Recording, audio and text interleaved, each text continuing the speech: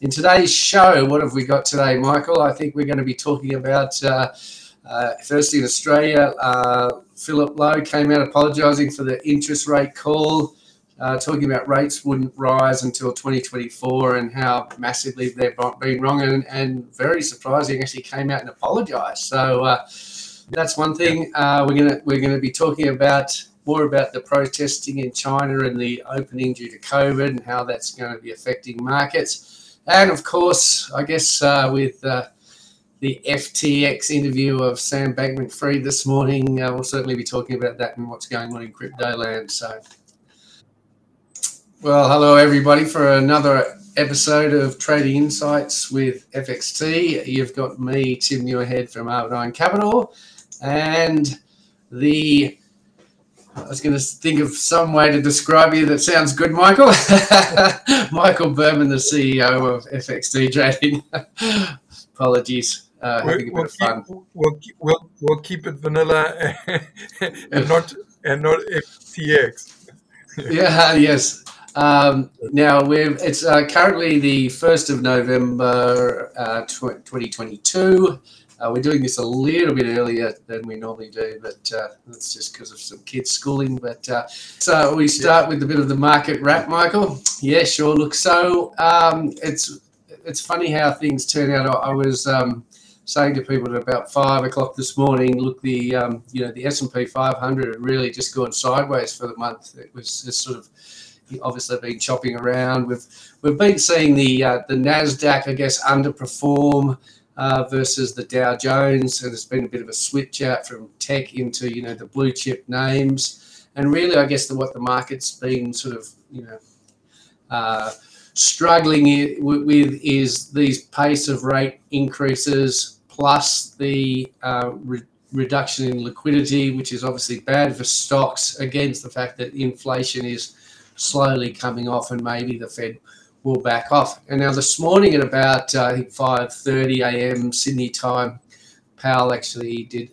They had a FOMC press release, and surprising in two fronts, Michael. One was that really didn't say much different from previous weeks. I mean, it looks like now the December rise is going to be 50 basis points, which wasn't really surprising because the bond market's been pricing that for a month. But yes. Look, they did use some soothing words, and it certainly looks like the market's taken that as a pivot, and perhaps with it sort of points to the short positioning in the market, because we had these huge rallies. Like I think the Nasdaq closed up like 4.5%, somewhere in that range, and the S&P 500 was up 3.2%, and this all happened sort of in the last 2 hours of trading. So I guess good end of the month for those equities. I think the US dollar, which is, we've been saying, you tell me which way the US dollar's going, and I'll tell you that direction of the market. That's still working. US dollar came off, stocks up, commodities up, everything rallied, and certainly I guess some of the tech names which have been getting beaten down, they're starting to show sort of signs of basing. So look, it does set the scene for a bit of an end of year rally. I think that'll make a lot of people happy. Christmas time, as we've traditionally get the Santa rally. Maybe is it coming early this year, but certainly looking good so far. I'll pass it over to you, Michael. Yeah, it's quite amazing how when a market wants to go up, it will look for anything. So it will take any words said by anyone and give it that positive slant, which I guess is, we've got a market that's very keen to get going. Let's just take a quick look through my navigator and just see how things are operating or behaving. Because today's the 1st of the month, I'll just go look at things year to date just to give us an overview of what's happening. So interesting, orange juice, pretty interesting. Not something I've actively traded at all, to be honest. Having quite a big year. That gas oil is diesel, and cocoa. You can see actually a lot of the commodities here are up on the top side of things. If I just switch it around, you look on the downside of things year to date, crypto there. Interest in the Nasdaq. This is US tech, still down 24, call it 26% for the year to date. I just want to look at quickly euro. Euro's down 8.3%. Another way of looking at this is using the price journey, where you can actually see the actual journey through the year. And we'll take a look at this particular one, Brent. Brent's up 8.4% for the year, but it's quite interesting. If you go all the way back down here, somewhere in the early February, it was what is this? Okay, it's March, the 9th of March. It was up at 65% up. So interesting how when you look at things through a time scale, through a time series and a journey, it tells a different story just to looking at something in a snapshot and says, oh, okay, 8.4%. So I mean, this is a tool I like to use just to understand where things are coming from. And yeah, I'll just quickly just look at one or two charts that I think are interesting here. This is Brent. So you can see this is a trend indicator, and it's red. Red meaning it's got a strong sell signal on it, and it pretty much caught most of the move. It's still red, and these were very interesting levels. If I'm looking at gold's actually looks like it's off its base, and we've been calling this for some time, thinking that this is within all the inflation talk. This was an interesting one. Bitcoin still hovering down here at close to it's certainly not all-time lows. We had 17,000 just in the COVID era. It was down at the 10,000s. And last comment I wanted to make is on the S&P 500. This is a 200-day moving average, this colorful line here, and I see that we've just broken through our 200-day moving average. Yeah, it looks like the market wants to get going. I'm struggling to get bullish. The market definitely wants to get going, so we'll have to wait and see. Yeah, absolutely. I mean, and so I guess we can move on to the next question, which we have is just in relation to China. Well, actually, we might just we'll move to China and then we'll get back to the low question because Yes. I guess China probably explains what's going on. So, China reopening obviously is going to be a big thing for markets. So they've had lots of the country locked up in COVID lockdown, trying to reduce the cases. Now, look, Melbourne, Australia is famous. They tried it for, I think it was over 6 months, and makes lots of people very unhappy, certainly reduces consumption. People, if they're not at work, not making things, well, they can't sell things if you don't make it. And obviously, you're not consuming oil because you're not driving anywhere. So as China opens up, the market expectation is that, things like copper, oil, and just general manufacturing is going to improve, and that's going to kick along some stocks. And certainly we're starting to see signs of that. Some of the Chinese tech stocks, Alibaba was up very strongly last night. We saw some of the Chinese car makers up like I think one was over 30%. I'm sorry. Oh my God, that's huge. I should have my notes from this morning, but yeah, some big moves. So look, I guess if you look at the COVID charts, you can still see case numbers are quite high. I'm sure there's going to be pockets of lockdown. I think they're going to struggle sort of through, but opening up's obviously inevitable, Michael. I mean, you can't keep them locked up forever, and we've been seeing a lot of protests. Obviously, you only see, you get one protest in part of the country, and the news will focus on it. So I'm not sure how widespread, but certainly we saw some Apple employees getting very unhappy. That was impacting Apple sales to the tune of, I think, $1 billion a week. That seems to have opened up too. So, look, I mean, it is good news for the market. Australia, we're obviously a big seller of our commodities to China. We'll obviously benefit. Australian dollar was up fairly sharply last night as well. Seeing big moves out of the commodities, nickel, zinc, aluminium, copper, as we've mentioned. These are all good things. So look, I think the market's going to be very happy as China opens up. I think it does provide a bit of support, yeah, look, I think overall good news. So Yeah. We spoke about it last week, and like what we anticipate. Well, I commented on how policy was going to be difficult to manage because you got pockets wanting to open up, and then there's a big outbreak, and then what do? Do you shut the school down? Do you shut the city down? All those kind of things, which I thought they were going to need to work their way through, just like we did in Australia and the US did, and everyone did.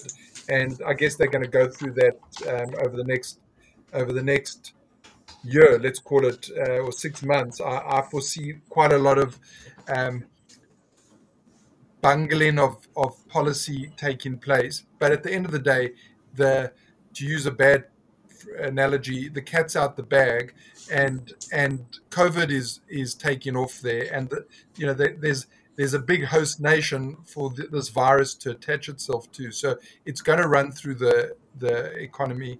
And my only take on all of this is I think it's going to be inflationary. I'll tell you why I say that is because I think we're going to see supply constraints. We're already seeing it. Apple phones, they're not going to be able to ship huge amounts of stock because of production issues. So China's still the engine room of the global economy in terms of production. And I think we're going to see a lot of factories being shut I don't know if shut, just lacking staff. And then I'm just wondering, I'm actually asking you this question. I wonder if you think we're going to see the same playbook that we had in Australia, that because there are so many absentee people from work because of sickness, you're going to have very low unemployment. So then there's that wage spiral. People start to demand extra work because they're working longer hours and covering for their friends and colleagues and all this kind of stuff. So I suspect there's going to be supply constraints based on illness and lack of workers, which is going to drive up costs. We saw it in cafes, coffee shops. People couldn't find staff, so they're you're just paying kids from with no experience substantial wages just to get some workers to do stuff. And I'm do you think this is probably going to happen in China? What are your thoughts on that? Well, look, a great question, Michael, and I mean, I don't claim to be an expert, certainly in how the Chinese economy works, but you're absolutely right. I mean, that was a big factor in Australia and other countries, and I guess with inflation, they always say inflation's two things. One, it's like an event, and then two, it's a mindset, and it's the mindset part that I think the central banks really worry about, because once people have it in their mind that prices are going up, I need to earn more at my job. I need to start asking for increases. I know that my friends are getting, pay increases. Then it seems to be this cycle that sort of perpetuates, and that's why inflation's, once it gets going, can be quite difficult. And I was going to say the cat out of the bag. The term they'd like to use with inflation is the toothpaste is out of the tube. So once it's out, very difficult to get it back. So that's true.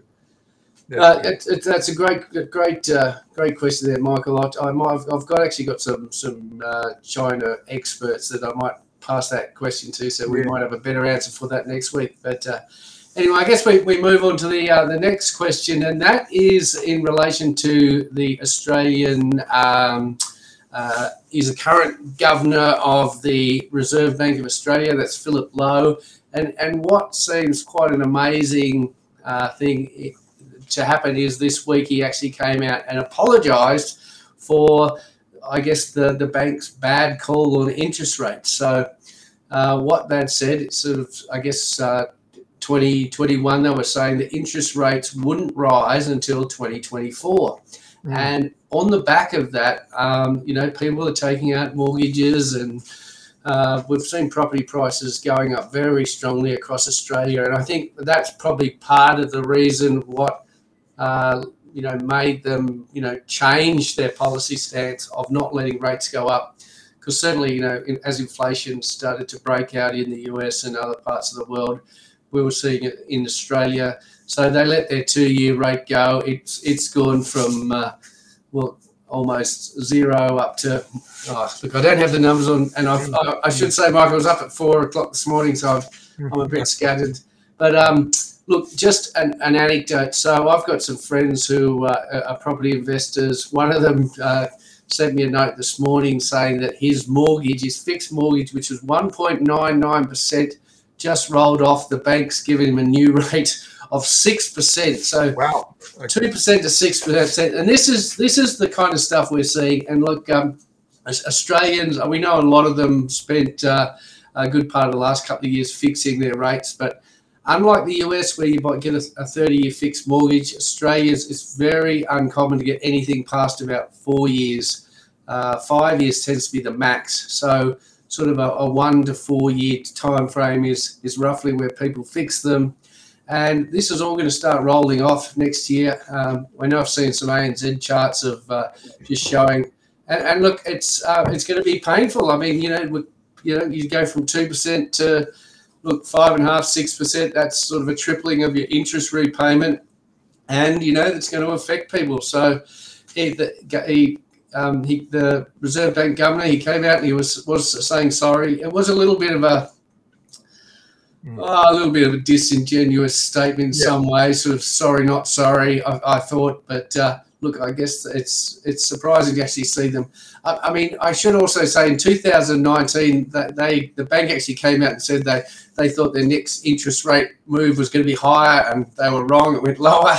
So, look, I mean, they have a history of getting these things wrong, but I think they're just acknowledging that there is pain coming in the economy. And, look, they're... they've got a mandate to look after employment and not let inflation get out of control. So that's what they're responding to. So it's interesting. He said, "I'm sorry if you took if you were influenced by my comments and advice, as if we don't take the central bank's words to heart." Anyway, we saw it with Chairman Powell just speaking a short while ago, and how, but just by his comments, that we are getting close to moderating the increases. As you said, I think a 50 basis point rise is baked into the cake for December, but even the most dovish of the central bankers still believe there'll be two or three more rate hikes next year. So we haven't stopped the rate hike cycle, but it's amazing how the market likes to jump ahead. I want to share one chart with you that I thought was absolutely just priceless. Can you see the chart in front of you? yeah, I can. Yeah. This is Jim Bianco, who I think is an excellent analyst. So basically, this is 70 economists that Bloomberg surveys every month, and they give their forecast, what they think. So these thin little lines are the forecast. As you can see, no one, if you go back over here, no one was forecasting any big rise in inflation. And you can see that from here, like as inflation started creeping up, the forecasts were all down. As it keeps going up, all down. And the important thing to actually look at here we are sitting above 5%. Everyone, there's not a thin line here that isn't pointing towards getting into the inflation band of the Fed within a year. So no one is predicting that this is going to be quite stubborn and hold out. Now, we know that inflation is currently up here. You spoke earlier about expectations. I mean, if I'm doing a good job if I'm working well and doing a good job, and it comes time for my annual pay rise, I'm certainly not going to be happy with 2% if I know that and with unemployment at these low levels, I'm going to be demanding to at least not go backwards. So I think it's folly. I think it's a dream world that everyone thinks that we're going to get down below the red line within a year. Um, so I'm putting it on. It's time stamped on this podcast that Dr. Behrman, the bear in town, is predicting certainly inflation. I'm expecting inflation will come down because we're raising rates. And as you said, like your friend whose 2% mortgage is going to 6%, that's going to hurt and it will slow things down a bit. But I don't think we're going to get anywhere down below 2.5%, at least not for a long time. Remember, we've been pumping um, um, credit into the system for decades. So it's not going to, and it's only rolling off very slowly. So anyway, my prediction is inflation will be around for a lot longer. Yeah, and look, I guess the other big thing that's happening is just with the US and the China sort of, I guess, having their issues. China Yeah, used to produce everything for the world. There's a lot of, I guess, onshoring, or what they call it, friendshoring now, where you put your supply chains locally or get other people to do it. And look, the case is made that before you've got one Chinese manufacturer making the good, and now if you have sort of three or four others, well, the good's going to cost more, and so obviously it's this kind of dynamic that's going to feed into the inflation. So look, I'm sort of with you there that inflation will be higher than the 2 to 3% that they're expecting. How the markets sort of take it, well, that's another question entirely. But Tim, before you move on, just one other sure. thing to add, maybe to the inflationary story. I'm just hearing a lot of commentary, and I don't know if it's people talking their book, but that the costs of going green or let's say zero carbon emissions, um, it's just astronomical. The costs are going to be astronomical. The tech is not there. For instance, I saw in the paper today about hydrogen. Now, they're just saying it's just not economical to produce and ship hydrogen all over the world. It loses 1% anyway into the atmosphere as it on a daily basis if it's put in a ship. And I know that there's incredible costs to produce. I don't know enough about the chemistry and the physics of it all, but I think the story is going to play itself out for the next decade plus. It's not easy. Yeah. Oh, well, look, I mean, this is a pretty big topic, but I'll give you some quick views on this. So, look, just if you just take something like lithium ion, right, which is a well-established battery technology used for cars, the round trip efficiency, that means the amount that you can use from charging up to discharging or putting into the battery, how much can you get out? That's about 94%. I think that's the Tesla figures. So you lose about 6%.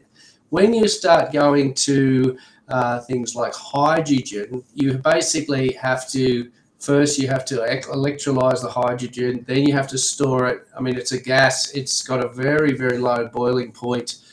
So if you want to liquefy it, that takes an enormous amount of pressure, and obviously you've got to put it into boats, which are designed. They're currently LNG tankers that they can take LNG, which has got a lot higher boiling point relatively. These tankers aren't even ready yet.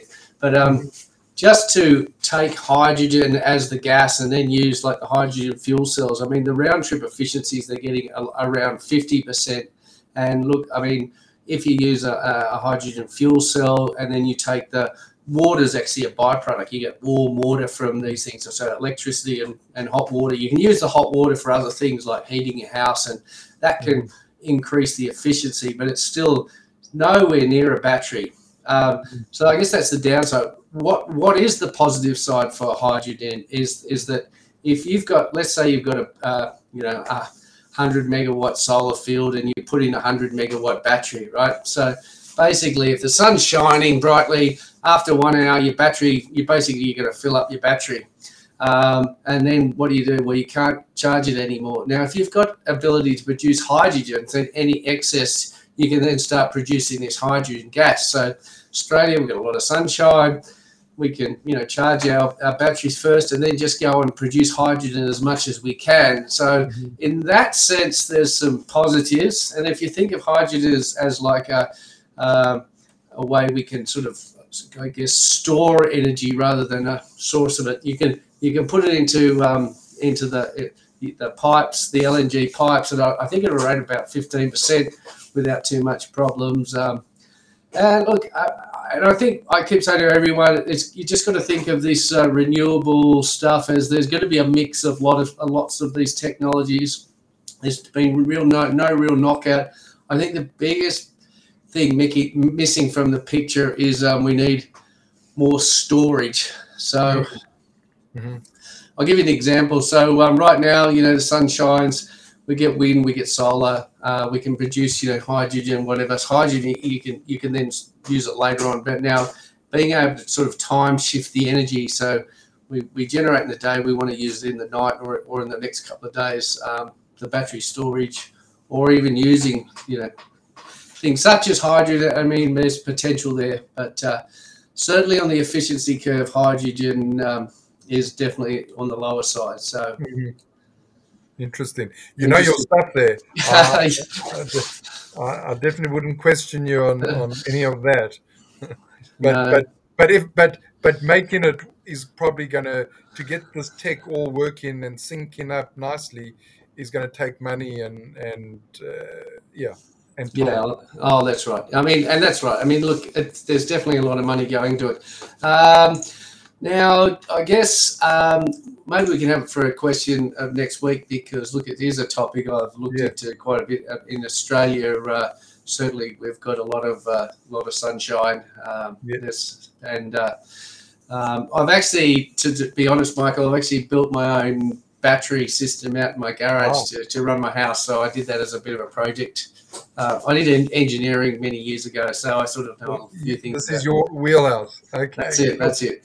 And we'll move on to the final question, and that is, what is happening in crypto land? Michael, do you want to lead this one off? Yeah. So I've watched at least a half an hour of the interview with Sam Bankman-Fried. For those who are new to the space, so he's the guy who ran FTX, ran it into the ground.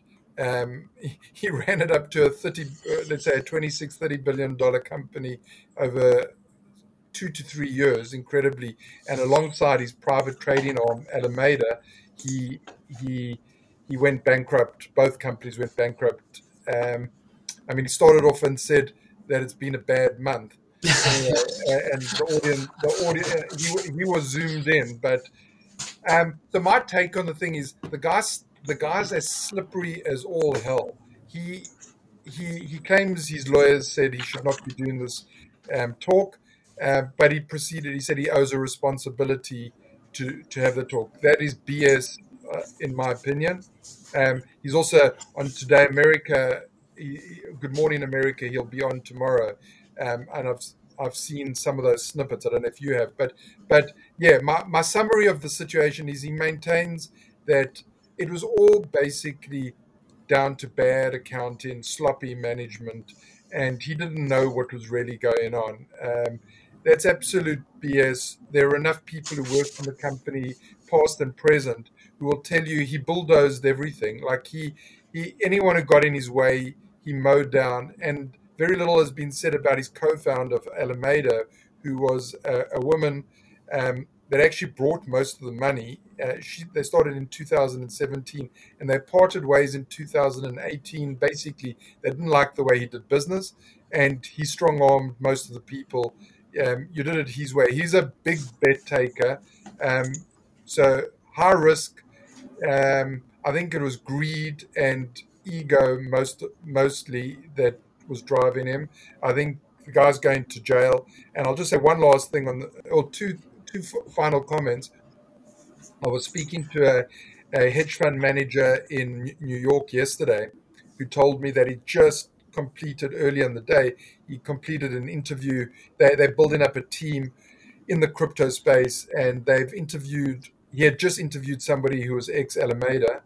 He said It was the most underwhelming interview he's conducted. The guy couldn't. The guy knew nothing, and he couldn't string a sentence together when asked, like, "What are your returns?" Well, depends on what capital base he had. The guy said to me he caveated everything. He walked away from the interview just disgusted and actually had no idea what this guy knew. So that probably tells you that this Alameda and FTX were probably run by a cadre of a very small number of very talented, let's say very smart and good engineers and all the rest of it. But these guys didn't have a clue about business and good practice. And was there malfeasance behind um, them? We'll never. Well, we will know in time. Probably, maybe we'll never know. But I think they're likely to go to jail.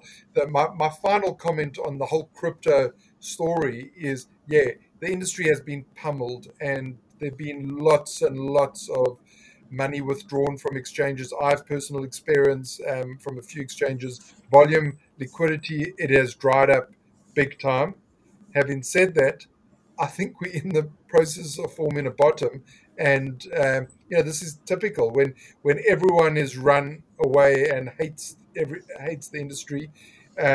Is probably a good time to be buying. So, if you've got your shirt still on your back and you haven't been completely damaged, probably the if you had to look at risk versus reward, maybe now is not a bad time to be entering in the market. But remember, this industry or these coins could go to zero.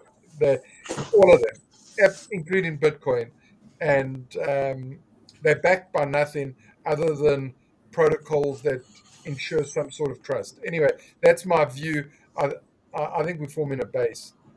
Yeah, I was going to say, well, crypto is certainly the Wild West out there. And look, I think I haven't. To be honest, I haven't seen the interview yet. I mean, it came out this morning. I think the Wall Street Journal did it, and it's behind a paywall. But I'm sure we'll see it later on. But On look, YouTube, you'll see it. yes, it's pretty hard. I think he lost like $8 or $9 billion. It's pretty hard to lose $1 billion. And I think also when he one of the things he did say was that he didn't realize that he was using the client's account as margin. It was like, oh, it just went into a big pool and he didn't realize. I just think it sounds disingenuous. I mean, the amounts of money there and just the whole thing. I think, look, I'm surprised he wasn't doing the interview behind bars. I think, there's going to be a lot of public backlash and eventually get there. I know he was a big donor to the to the European, US. Yes, that's right. And look, does that buy him protection? Who knows? I mean, look, but sometimes these things take a while to play out. But yeah, I feel sorry for a lot of people out there who lost money. But and I think if they let this guy, get away with it, I just think this is a really slippery slope. It's a bad precedent. They probably should do it, and I think he looks guilty. Certainly, the smell test would suggest he's guilty of sin. So we'll see how that plays out. Now, but I just want to also reiterate your points. Definitely, Bitcoin and Ethereum. I think they're probably the two I would be game to touch with a small amount. They certainly look like they are forming bases here. And look, if the space does survive, as you said, this certainly could be a time when they could rise from the ashes. But look, it could be a long road. There's some other exchanges out there that might be going bust. We might not, it might take a while before these things shake out. But certainly makes good viewing from the sidelines. Yes. Indeed. We'll see how many newly minted crypto millionaires happen next year. Yeah, that's it. I'll be honest with you. You watch the space. If we're sitting at 17,000, we go above 25,000. All the cheerleaders that were around earlier part of this year, or let's say last year, are going to be out there shouting to the crypto 100,000. that's what you've got to love about this industry, is that trading, there's always a new opportunity to make or lose money. Yeah, that's Never a right. dull moment. I think maybe one thing that's going to come out of Bitcoin is the rise of the central bank digital currency, which we could Yeah. certainly talk about later, because that's a bit scary when you realise that they will now have control of every. They'll know about every transaction you'll do, who you're paying. They'll be able to shut down various people's accounts. It's quite scary, really, and it's a fairly big topic. So let's leave it for another Yeah, week. 100%. And Okay. on that note, let's wrap things up. So thanks for everyone for watching another week. You've had myself, Tim, from Armadine Capital, and Michael Berman from FXT. That's it. That's Thank you, it. Tim. Nice chatting, and we'll You, speak again next week. you too, Michael. Thank you. See you guys. Bye-bye.